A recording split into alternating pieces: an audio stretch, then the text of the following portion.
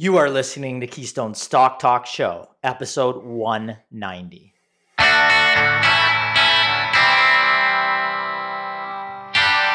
If this is your first time listening, then thanks for stopping by. This podcast is produced every week for your enjoyment, and show notes are found at www.keystocks.com. Come back often, and feel free to add the podcast to your favorite RSS feed or on iTunes. You can also follow us on Twitter at Keystocks and on Facebook, and keep submitting your stocks via the usual social channels or at our website, keystocks.com, for our Your Stock Our Take segment. And we just might review your stock in an upcoming show and let you know if it is a buy, sell, or hold.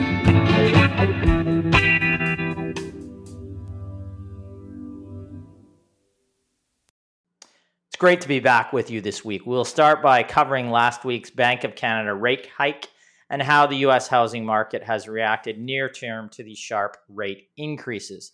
In our Your Stock, Our Take segments, we take 4 questions on 4 individual stocks. The first is on VitalHub Corp, symbol VHI on the TSX, a growing Canadian small cap software consolidator focused on the healthcare vertical.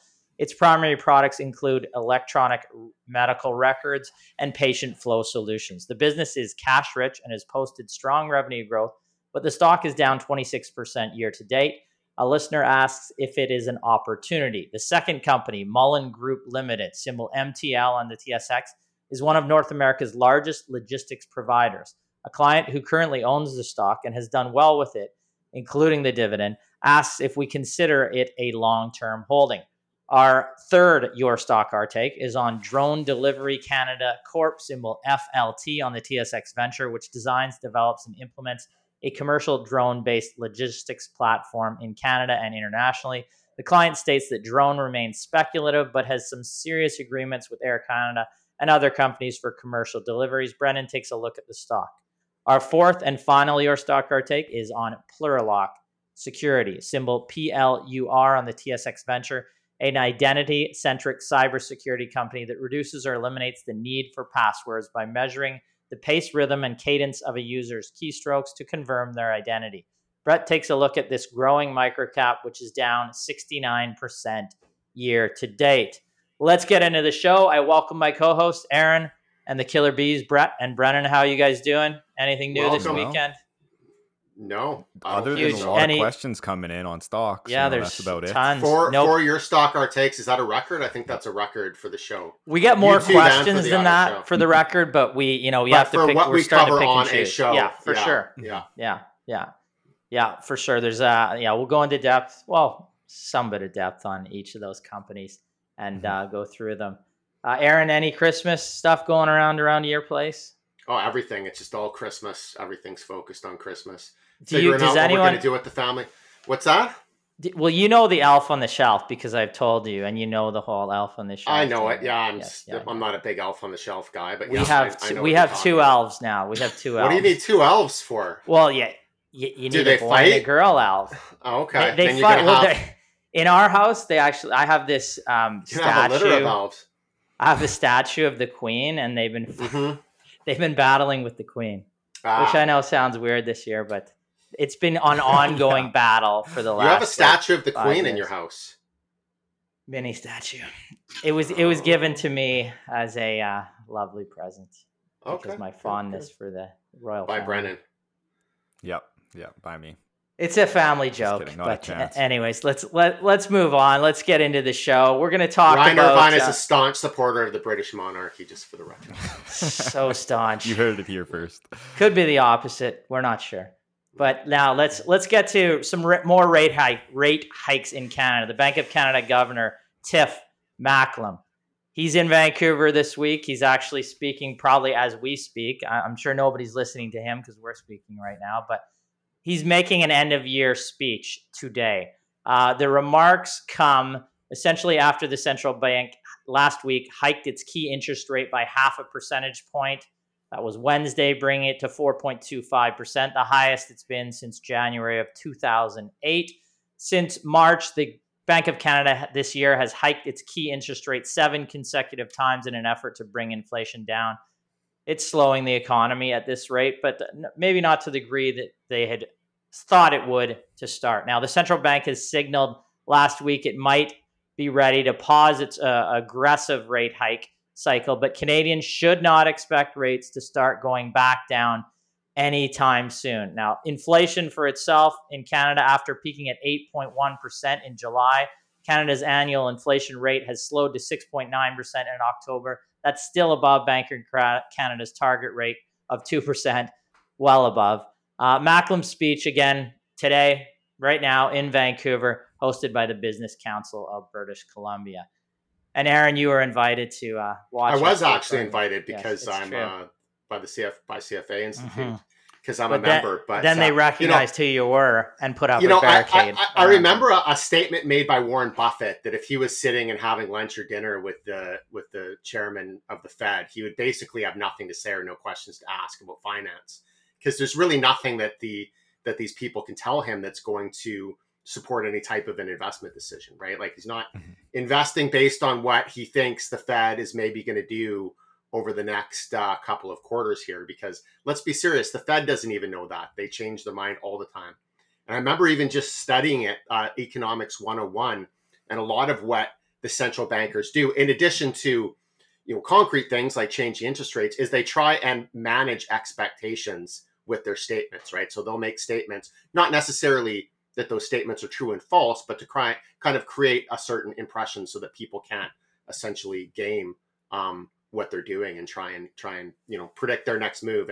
I've just seen the Fed change their mind too many times. Or the Bank of Canada, they'll make a statement, they won't follow through the statement. I know that they're saying that rates are going to stay up for quite a while before they start coming down. I don't know if that's true or not. I really don't have much of an opinion because there's too many moving parts. I just believe strongly that it's going to be the market, it's going to be inflation, it's going to be the economy that influences that decision, and they don't know what's going to happen as we get into 2023. One thing that I will say, just in terms of the inflation rate, and we covered this in a segment on another show, is that when you're looking at the year-over-year inflation rate in Canada or the US, and I think you said 6.9 it is right now, annual inflation. Well, what we saw a big acceleration in the inflation rate monthly in late spring and early summer. And then since then, towards the end of summer, in the fall here, it's come down. But really, that 6.9% figure is being heavily influenced by those larger numbers during that period. So as we get into the next year, it's likely that we're going to see the year-over-year inflation rate come down quite a bit, unless something else happens, which it certainly could. But if we look at what the trend in the monthly rate is right now, monthly rate of inflation, it certainly will be coming down if we extrapolate that trend going forward. Now, will it come down to that 2% target or even 3% that would encourage the banks to maybe start stimulating if the economy slows down? Who knows? We'll just have to see in 2023. Just don't listen to the Fed. I'm definitely not surprised that Warren says he doesn't really care what a given Fed chairman is going to be saying. I mean, it fits well with his strategy. Plus, he's probably seen about 200 Fed chairmen over his life, right? So, but in his lifetime period, next week it could be another chairman in there doing something and saying something different. But I mean, he's looking at those individual businesses the way we would be looking at it, whether or not their rates are at 2% or whether they're at 12%. You want to own this business for fundamental factors that are outside of that. The funny thing is, when we go to conferences, and we do these conferences across the country and into the US all the time, this is what they focus on. Don't fight the Fed. What's the Fed going to be doing in the next meeting? And it's actually rare to see. There's few very wise individuals out there that follow kind of company specific fundamentals over the long term and see if you want to own that business, like the Howard Markses of the world and the Warren Buffetts, that you look at them and they actually have vested the markets over the long term. And this is kind of where we take our philosophy from, to try to look at businesses that way rather than to look at what the Fed will do next week or at next meeting and myopically focus on those things, which really you can't control at all. And again, we could go into that and go on forever about that, but we can put up that graphic right now to see what the housing market has done over the past 10 years. And you can see there, it's the historical performance. This is the CoreLogic Case-Shiller 20-city composite home price index, showing the price increases over that time. You can see there, it's been a very steady rise since 2013, and there is just a kind of rollover at the end. But, the rollover year to date, it is still up, this index, 7.3%. That's being, despite being down 3.87%. And this is as at September, I believe, the end of September. So coming down in the last 3 months, probably going to see a more significant decline, to the end of this year. But still, you may end up still up on the year. So maybe there's some more pain in this sector moving forward. But again, this tracks a sector that has gone up almost, not in a parabolic straight line, but gone up considerably over the past 10 years. And, maybe is in line for a bit of a correction at this point. Yeah, like I've voiced before that I'm in the market for a house eventually here. I mean, I'm being patient, of course, just looking at where interest rates are and whatnot. But just in Saskatoon, from July to November, the median price actually came down about 4.7%. So we're seeing that come down as well. I was saying to Ryan the other day, actually, that in 2020, my dad was on me. He was telling me, Brandon, You're see how much of affordability, right? Yeah. Yeah, affordability. Yeah. My dad told me, look and see how much you can afford for a mortgage and how much of a house you can purchase. So in 2020, I, put in all of my credentials, put in a down payment, how much I'd have, and it spit out, a value of about $330K. Well, now when I do that in 2022, I'm down to about a home of about $270,000. So it just shows because of the rate hike, essentially. Exactly. Right. And does that buy you a house in Saskatoon or in the outskirts? Not much. In an area that I may not want to be in. Yes. Right. Okay. So I'm being patient. One thing that isn't factored in there is my mother dearest would help me co-sign. So, of course. Yeah. And you want to know, I mean, if you look at that situation, that's not even that bad because most people that are buying a house aren't single men in their 20s, right? Mm-hmm. Like if you're buying a house in your 20s, emphasis without a lot on of family single. support. I'm sorry. I don't know anything about Brennan's relationship life right now. I'm just saying he's not married. He's not buying a house with somebody else, right? Aaron just got a dig in there. He didn't even know it. No, I'm just kidding. Sorry. I ain't talking about Brennan's relationships. I made that mistake before. Anyways, but so I mean, it's not. I mean, that's not that bad. But of course, if you live in Toronto, Vancouver, you don't stand a chance. But sorry, I derailed you there, Aaron. I'm sorry. No, I didn't. I don't even know what I was talking about anymore. But yeah. Actually, what's on your cup there? I want to know what's on your cup, Aaron. My cup? Yeah. It's a pug. It's a Santa pug. Nice. Yeah. Can we announce? I forgot. Can we announce that Aaron got a cat? I have a new member of my family. Yes. Yes. I do. Yeah. And by accident. It was completely. It was not planned. Historically, I'm not a cat person at all. I mean, I think cats are fine. I never planned to have a cat, but about 3 weeks ago, my wife goes out to do the laundry. Our laundry room is outside. We'd left the door open to the laundry room outside. And what does she find in our laundry hamper but a little kitten, a white and gray kitten that was basically starving? I mean, it could barely even move, right? So she takes it and she's like, "Oh my God, Aaron, I found this kitten." So we got some formula. We had to drop feed it and open its mouth, and it got up and it started moving around after a couple of meals. And, so obviously the kids loved it. When, for the next couple of days, she's talking about like, oh, there's this, cat adoption agency. They place kittens. We're going to bring the cat to them. And, a couple of days pass. I'm just saying nothing. I'm just kind of sitting back, like I'm like, I know where this is going. Like the cat's not going anywhere. Right. But she's going through this whole process of how we're going to, making sure the kids know that we're going to adopt the cat out. And then after about, I don't know, day 3 or day 4, she sends me an email and she's like, would it be crazy if we kept the cat? I'm like, I just been waiting for this email for 4 days, right? Like I said nothing. I'm like, there's a certain process that she had to go through to figure it out. We don't have any pets except for we've had fish. So it's a bit of a commitment for us, but so far, your so wife, good. she posted an awesome this post about like the denial and acceptance. Yeah, and all the that 7 stages process of like, cat and ownership. she was like emailing or texting back denial, and forth. Yeah, anger, with somebody acceptance. about it. Yeah, Yeah, it was one of her hilarious. friends, Actually, That's it was cool. funny. Yeah. So So if you have it. yes, and Maybe you'll have a kids, cat walk by too in the background. At Yeah. some point, Like right? Brett. No, that's what I was looking He's at. asleep right yeah. now. The kids named the cat Snowflake because it's mostly white. So if Yeah. Snowflake comes into the room, I'll introduce him. And this is funny to me, but not when Aaron said the name, we asked the name. I was looking at a public company at that moment called Snowflake. Yeah, in the U.S. Just a software weird company. Just a weird, yeah. Highly Which we're valued. not I like my investing in. Snowflake better though. Yeah. All right, let's move on. We really had to make that announcement. Everybody needs to know about Aaron's pet life, right? It's going to inform some investment decisions, which is why it they're here. will. So.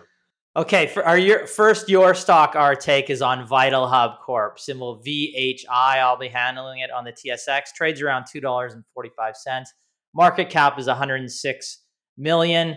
Doesn't pay a dividend. What does Vital Hub do? They are a software consolidator focused on the healthcare vertical. Its primary products include electronic medical records, EMR, and patient flow solutions. Vital Hub is based in Toronto and has over 400 clients.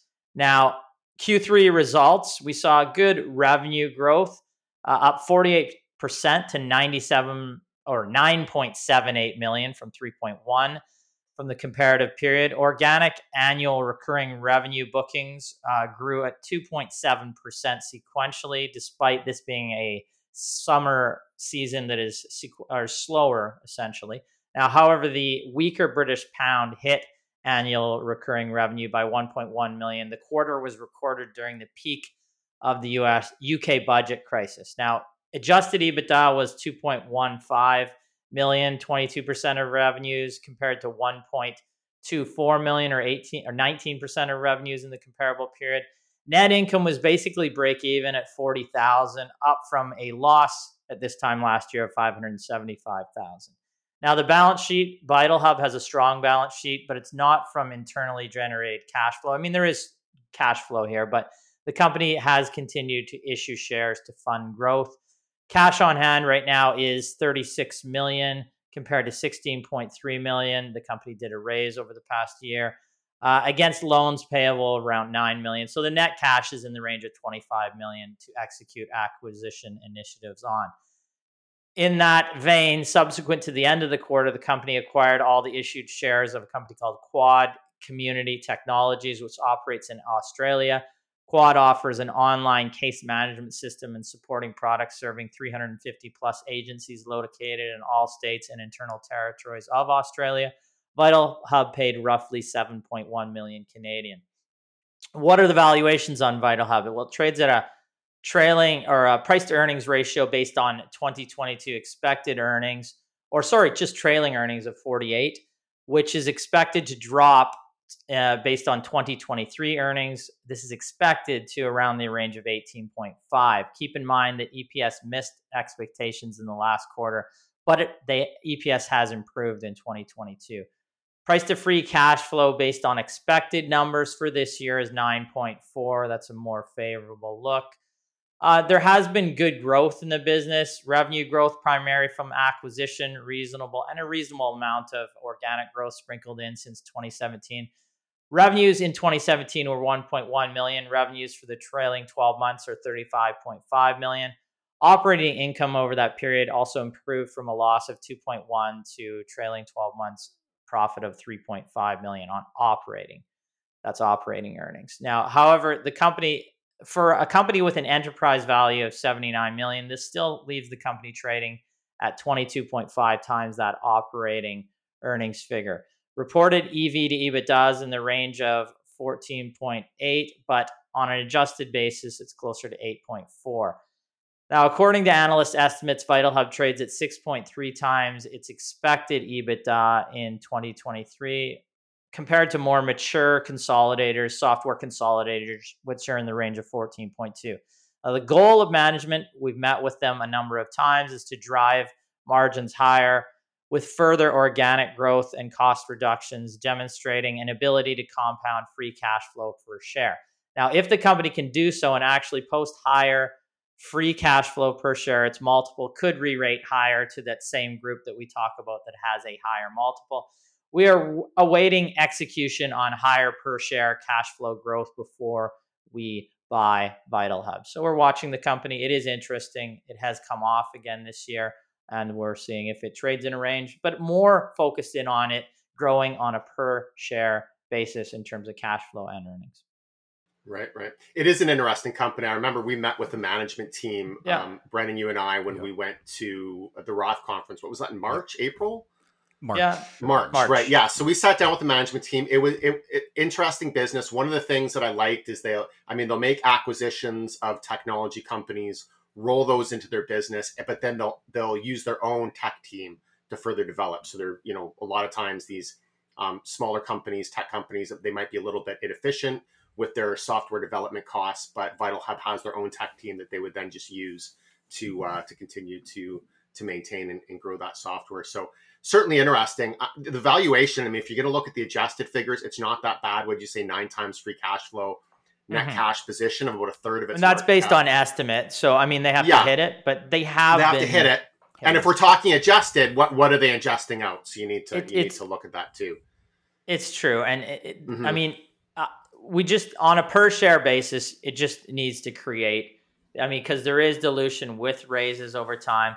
I do think that management would be more hesitant in the current range to issue more shares, but it is, and there is cash there too. Well, it makes it hard. If your cost of issuing shares is so high, that means your cost of making an acquisition is high. Mind you, the price of those acquisitions have probably come down in the current market. But for software consolidators, or any consolidators, you actually want to trade at a higher multiple, right? You actually want to at some point. So if you do have to issue shares, the math on purchasing a private or another public company works. But if you're, trading at 8 times EV to EBITDA and buying things at 7.5 times, it's a thin margin that it's a razor thin margin that you have in terms of actually being accretive, right? So if you're trading at 15 times and buying things at 6, it starts to make sense. So, that this company at some point will have to have a higher multiple to be able to continue to raise capital that way, or it'll have to be buying, or like you said, the prices will have to come down to 3 times EBITDA or 3 times cash flow or something like that to make the accretion be worthwhile versus the dilution, right? And to make it accretive. Hopefully that makes sense. No, not at all. I didn't understand the word you said. I started nodding. Well, that's because you started falling asleep halfway through. Now we're going to move to you, and we can all fall asleep while you talk about. Perfect. While you talk about Mullen the Group industry Limited. Is maybe to some not as exciting, but logistics, the numbers look good. And so we got a question from a listener or a viewer. Said that Brenda was her name, that she's owned Mullen Group. She wanted to get our analysis of it. She's done well. And yes, I'm very aware of Mullen Group. And in fact, we are in the process right now of putting together our 2023 Canadian Dividend All-Star Report. This is where we look at every dividend stock in Canada, about 350 companies, and we do analysis on all of them to find the best stock. So Mullen's a company I've been following for a couple of years. It has very strong fundamentals. It's right at the top of our monitor list. Could even possibly be a recommendation, but let's just go through the company, and then we'll talk about the summary at the end. So Mullen Group trades under the symbol MTL on the TSX, just under $16 per share. It's a $1.4 billion market cap company, and it pays a nice yield right now of 4.7%. So it is a dividend payer. They are a Canadian-based trucking and logistics company. So they have 4 segments to the business. Less than truckload. That's the largest final mile network in Western Canada. So these are short range deliveries. That's a lot of like e-commerce stuff. Things are sent to the warehouse. You only have to deliver them a short distance within that different region. The other segments of the business are logistics and warehousing, specialized and industrial services, and U.S. and international logistics. It's really the less than truckload that the company has focused on growing substantially over the past year or two here. taking a look at the 1-year chart, a pretty good performance just over the last 12 months. It's trading, as I said, right now at about $15.50. That's up from about $11.50 per share a year ago. But if we look at the 5-year performance, not really that great. I mean, it's kind of moved up and down, but more or less flat over the past 5 years. The company did recently put out their Q3 results, and they were positive, essentially right across the board, very positive. So in the third quarter, revenue was up 20%, adjusted operating income up 52%. They produced higher net profit margins, 14.8% compared to 13.1%, 168% growth in adjusted earnings per share, similar growth in cash flow per share. And in addition to being a dividend payer, they're a dividend grower. The dividend has been increased 50% over this time, so 18 cents per quarter right now compared to 12 cents in the previous year. So very strong financials in the quarter. And then also the year-to-date financials were very strong. The balance sheet as well looks fairly good, about $630 million in net debt, which equates to a net debt to cash flow ratio of about 2 times. So, fairly good leverage ratio there. But let's take a look at what's been happening with the company historically, because as I'd said, over 5 years, the stock price hasn't really gone anywhere. So if we look at the historical numbers, we see a really nice acceleration in growth in 2021 and then year-to-date in 2022. But up until this point, going from 2014, say, to 2020, not really a lot of growth in revenue. And in fact, it wasn't until 2021 that they achieved the revenue that they had in 2014. Free cash flow for the current year, they're looking at 110 in free cash flow is what they're targeting. So that's up from just under 100 million in free cash flow last year, but would still be flat compared to 2020 and below the peak free cash flow, which was in 2014. So really not a lot of growth in this company long term, but very nice growth recently. So this is one of the things that I've been looking at for the company, about the company. Now, the recent performance, one of the things that has been driving it has been inflation. It's actually been a net positive for them just recently because they've been able to increase prices. They've also been doing acquisitions.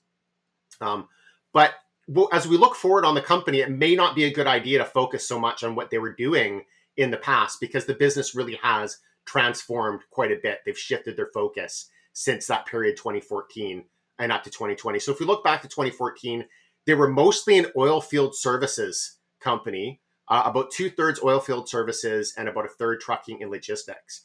Well, based on acquisitions that they've made, they've completely transformed that weighting. So now as I said, the biggest segment in the company is the less than truckload segment. That's almost half of the business right now.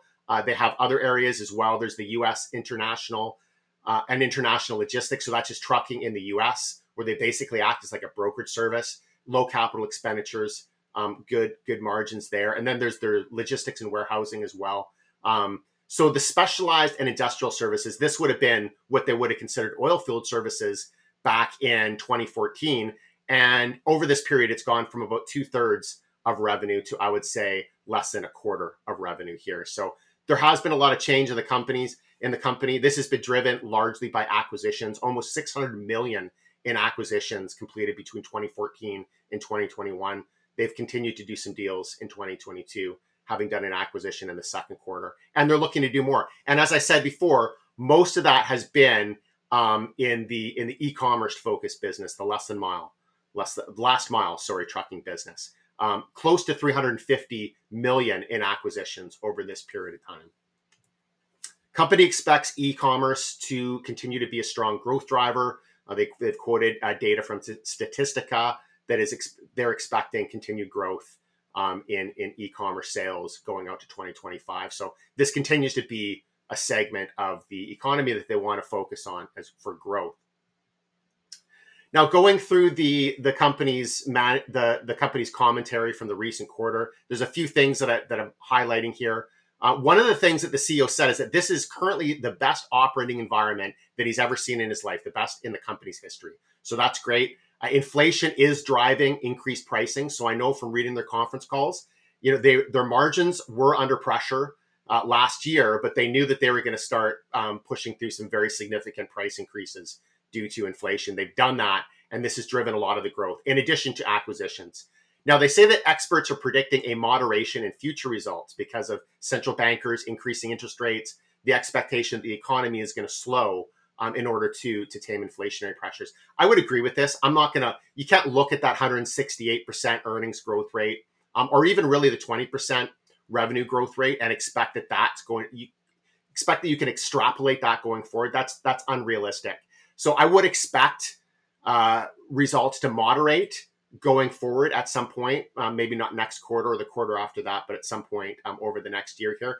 But that doesn't mean that results still aren't going to be strong, because you've seen in year to date and for the third quarter of 2022, those are exceptional results. So maybe they're not quite as exceptional in 2023, but it still does appear that they have some good growth drivers in place. And if inflation persists, that they will be able to pass those some price increases. But they say as consumers are still spending, there's still capital projects that are being pursued. And all of this requires freight, logistics, and warehousing services, which they provide. So they continue to be very optimistic in that respect. And then finally, just a talk about valuation. Trading at 11 times trailing adjusted free cash flow, about 13 times expected targeted free cash flow. So the valuation looks good. Ultimately, this is one of the companies at the top of the list for a Canadian Dividend All-Star report, one of about 10 that we don't currently have coverage on. So at some point in time, it could be a recommendation. We're just continuing to dive deep. But that report is going to be coming out around year end. So look out for that, as well as some other great ideas that we have in there as well. Look out, that report might hit you in the face. It might. Oh, God. Yeah, you should hope that it does, because you don't want to miss it, right? Well, you think like 350 dividend companies in Canada. We're looking at every single one. So I just walked through Mullen. That's one of the top 10 that we don't currently have research on. But there's others that are equally impressive. Yeah. And, I expect a couple of those are going to get into our buy research coverage, if not in the next month, then over the next couple of months. Yeah, I think Mullen's interesting. The growth, the tremendous growth in the last year. I guess that I'm looking at some estimates going forward, and they're anywhere from flat to down around 7% next year. Mm-hmm. Analysts can get stuff wrong all the time. That's the issue. That's why we have to look deeper into it than just looking at especially estimates. When you're dealing with like what's a fairly unknown company. Like there probably aren't many analysts that cover it. But I can't really say at this point. I can't say. I would say, it wouldn't surprise me if numbers were flat in 2023, because you're coming off of such extraordinary results in 2022. You're not going to do that every year, but typically the analyst expectation isn't going to factor in acquisitions, and then if there are more price increases, then that would be beneficial, obviously. For sure. Okay, now let's get to our third Your Stock Our Take. That comes from a listener on Drone Delivery Canada Corp, FLT on the TSX Venture. Brennan, awesome. You're allowed to speak now. Thank you. Okay. So yes, this Your Stock Our Take came in from Peter, and he says, can you look at Drone Delivery Canada? Speculative for sure, but some serious agreements with Air Canada and other companies for commercial deliveries. So Drone Delivery Canada Corp, FLT on the TSX Venture, currently trading at a price of about 28 cents and has a market cap of about $63 million. So the company designs, develops, and implements a commercial drone-based logistics platform in Canada and internationally. The company's logistics infrastructure solution is an integrated turnkey logistics platform, which include industrial-grade drones, automated drone spot depots, automated battery management systems, a detect and avoid radar system, as well as their proprietary flight software. So some key points here. The stock is down about 64% year to date and about 90% from its 2021 highs. The company does have a couple of drones which are operational and is currently developing additional drones, including the Condor, which is a 2-stroke gasoline helicopter, which has a maximum payload of about 180 kilograms and a range of 200 kilometers. And the company now anticipates completing endurance testing in 2023 in Foremost, Alberta for that Condor drone. And the company is also working on the Canary, which is the next generation of its Sparrow drone. So going to slide 2022 here. Drone Delivery Canada did sign some interesting contracts in 2022, but I will note that none of the contracts have publicly listed dollar values on them. So in November of 2022, its Care by Air project initiative, through the assistance of its sales agent Air Canada with Halton Healthcare Services and DSV Air and Sea. So this revenue generating pilot project will be operational for a 6-month term and will be used to transport a wide variety of healthcare goods by cargo drones for the benefit of fast and efficient delivery to Oakville Trafalgar Memorial Hospital. In August of 2022, it announced the successful approval and implementation of a dangerous goods transportation for UBC Faculty of Medicine's Remote Communities Drone Transport Initiative. So essentially, they'll be utilizing the company's drone logistics solution to enable a defined two-way delivery flight route to transport a variety of cargo to central northern BC. And this contract is expected to last about a year. And in June of 2022, they had a deal with Edmonton International Airport, and the revenue generated from this project will be operational for about 12 months. And then as well, just lastly here, in April of 2022, the company entered into a collaboration with Bell Mobility Inc. to work together for a 3-year term in respect of development of certain products and services in order to improve technology as it relates to 5G network and multi-access edge computing for autonomous drone performance. So Drone Delivery Canada is charging Bell a little bit for engineering services essentially here. So those are the contracts. Now let's look at the actual financials here. So the company did just report its fiscal Q3 2022 results on November 15th of 2022, and revenue was up to $247,000. But keep in mind, this was from a very small base, and the increase in revenue was due to the inclusion of the UBC as well as the Edmonton International Airport contracts that went into operation. Plus, the company recorded some revenue from the provision of engineering services to Bell Mobility. Looking at the net loss, they posted a loss of $3.8 million, up from a loss of $3.3 million in Q3 of 2021. And cash flow used in operations was about $2.6 million, up from a loss of about $2 million in the prior year period. And the balance sheet did have a net cash position of about $18.2 million. But I will note the company's share count is getting up there, though, now with about 224 million shares outstanding. So like the company that Ryan was talking about, this big cash position isn't from, cash flow. Essentially, this is from the company issuing shares and raising money that way. And just here on the expected expenditures, I just wanted to show essentially that the company is developing and putting a lot of money into R&D right now. So you can see just for commercial testing and product development and commercialization, they anticipated in 2022 to have, or they actually spent about over $3.5 million. So when we're seeing a company pull in only about $250,000 in revenue a quarter, that is a little bit of a concern considering this company is spending a lot. So to conclude, Drone Delivery Canada is an interesting company, and one day it could be the leading provider of delivery drones in Canada. But I agree with Peter, it remains speculative given its very small base of revenue and continual losses, which have amounted to over $28.9 million over the last 8 quarters. The company does have some good partners, including Air Canada, UBC, and Bell, but these partnerships haven't really translated into meaningful revenue. And though the business has a cash-rich balance sheet, it will have to continue to invest heavily in R&D to advance its drone technologies. And if it doesn't achieve profitability soon, it will likely have to further dilute shareholders. Again, it's an interesting company, but until it can start to produce meaningful revenue and get closer to net profit and positive cash flow, we remain on the sidelines.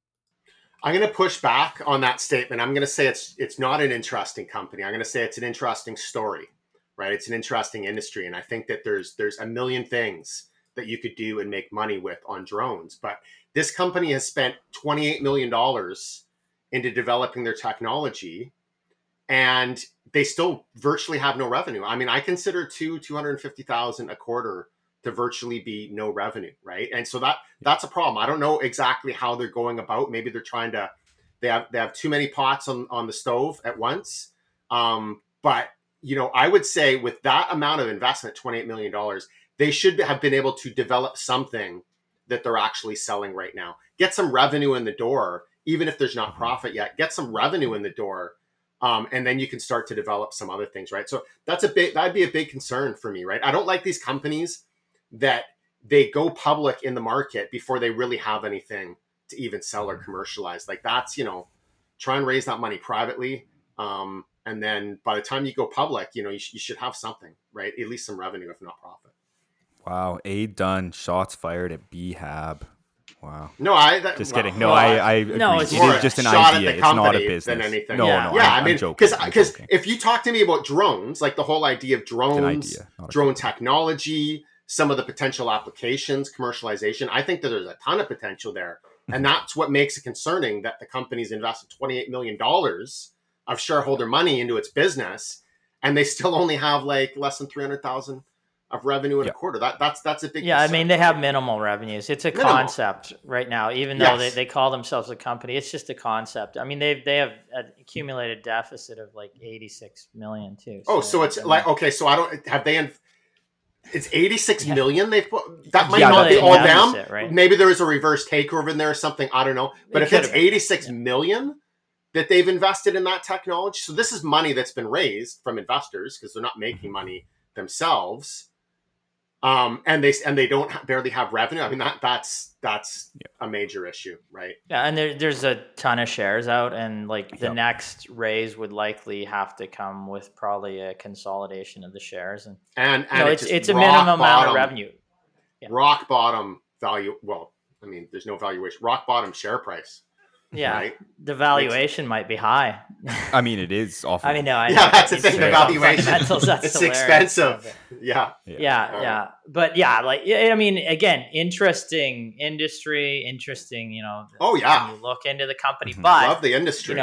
There's also a hell of a lot of aerospace companies in this sector that have a lot more capital behind them too. So sure, I think, and that's why if you're a smaller company, you focus on something very narrow, very niche, that you do your research, there's going to be customers out there. You build something that you can sell, 10 million, you get a couple good salespeople, and you start validating your business by getting some customers, right? Like that's how you enter a market like that, in my opinion. For the opinion of somebody who's never done it myself, but I research companies for a living, and this is what I see time and time again, right? I know what the success factors are and the patterns are of successful businesses, right? And I know what the patterns are of businesses that just end up raising a lot of money and never actually achieving their objective of having this big business with a lot of revenue, right? So it's I mean, the market is speaking too, like, and it wants profitability. If you look at January 15th, 2018, when the company, the first sign I see it listing publicly is $1.79, and it's 28.5 cents right now. So, I mean, the market over time, like there was some hype around the business. It jutted up to $2 in February 2021 when the markets were crazy. But like the market needs to see cash flow at some point. I mean, in this case, some kind of significant revenue base. And if you don't see the market's not going to see that anytime soon from the looks of it. No. Maybe I'm wrong. Maybe they can prove me wrong. I hope they do. Yeah. But but at this point, based on the underlying financials, there's not anything there for us to be able to invest in at this stage. Yeah. Okay. Finally, we're going to have Brett take a look at a listener question on Plurilock Security, symbol PLUR in the TSX Venture. All right. This question is from Randy. Plurilock Security, symbol PLUR on the TSX Venture. Plurilock Security is an identity-centric cybersecurity company that reduces or eliminates the need for passwords by measuring the pace, rhythm, and cadence of users' keystrokes to confirm their identity. So essentially, it's a digital fingerprint is what they're trying to create. They operate in a highly regulated industries, including healthcare, critical infrastructure, government and defense, and financial services. Recently, on November 9th, Plurilock consolidated all of its software into a single platform just under the brand Plurilock. The stock is currently trading at 14 cents a share and a market cap of 10 million, down 69% year to date. The company did have massive increase in revenue of 103% year over year to a record of 30.8 million. But because Plurilock is extremely contract based, their revenue is extremely inconsistent. And because of this, the revenue increase is kind of just expected with the contracts. Because their the contracts are primarily dominated by their hardware sales, which is 82.4% revenue, and software only makes up 17.3%, with the remainder just being some additional side business. As hardware is more one-off, it explains the high variance in contract revenue. Net income is still a loss of 1.6 million for a quarter, slightly worse than the previous year's loss of 1.4 million. So no growth there, and you're seeing these high revenue growth. There's something going on here which isn't good to investors. The company is burning cash, as the last quarter was operationally at a deficit of 87,000, which isn't much, but it's something. But year to date is still a large amount of 6.2 million. For a market cap of 10 million, that's quite large. Further hurting the company's cash balance, it is acquiring companies, which is good in the long run, but in the short term, it has spent 3.9 million year to date. This leads us to the balance sheet. It's just not great. The company has a net debt position of 1.1 million, which on its own isn't detrimental to the company, but it has a negative net working capital basis as well. The company has 28.3 million current assets versus 31.1 million in current liability. So you're looking at this for short-term liquidity. If this goes under, even if the company is profitable, which Plurilock is not, it can spell trouble for the company and has often ended in bankruptcy or some sort of restructuring for many companies. There are some liabilities of 1.6 million in share compensation, but even adjusted for that, net working capital is still a negative 1.2 million.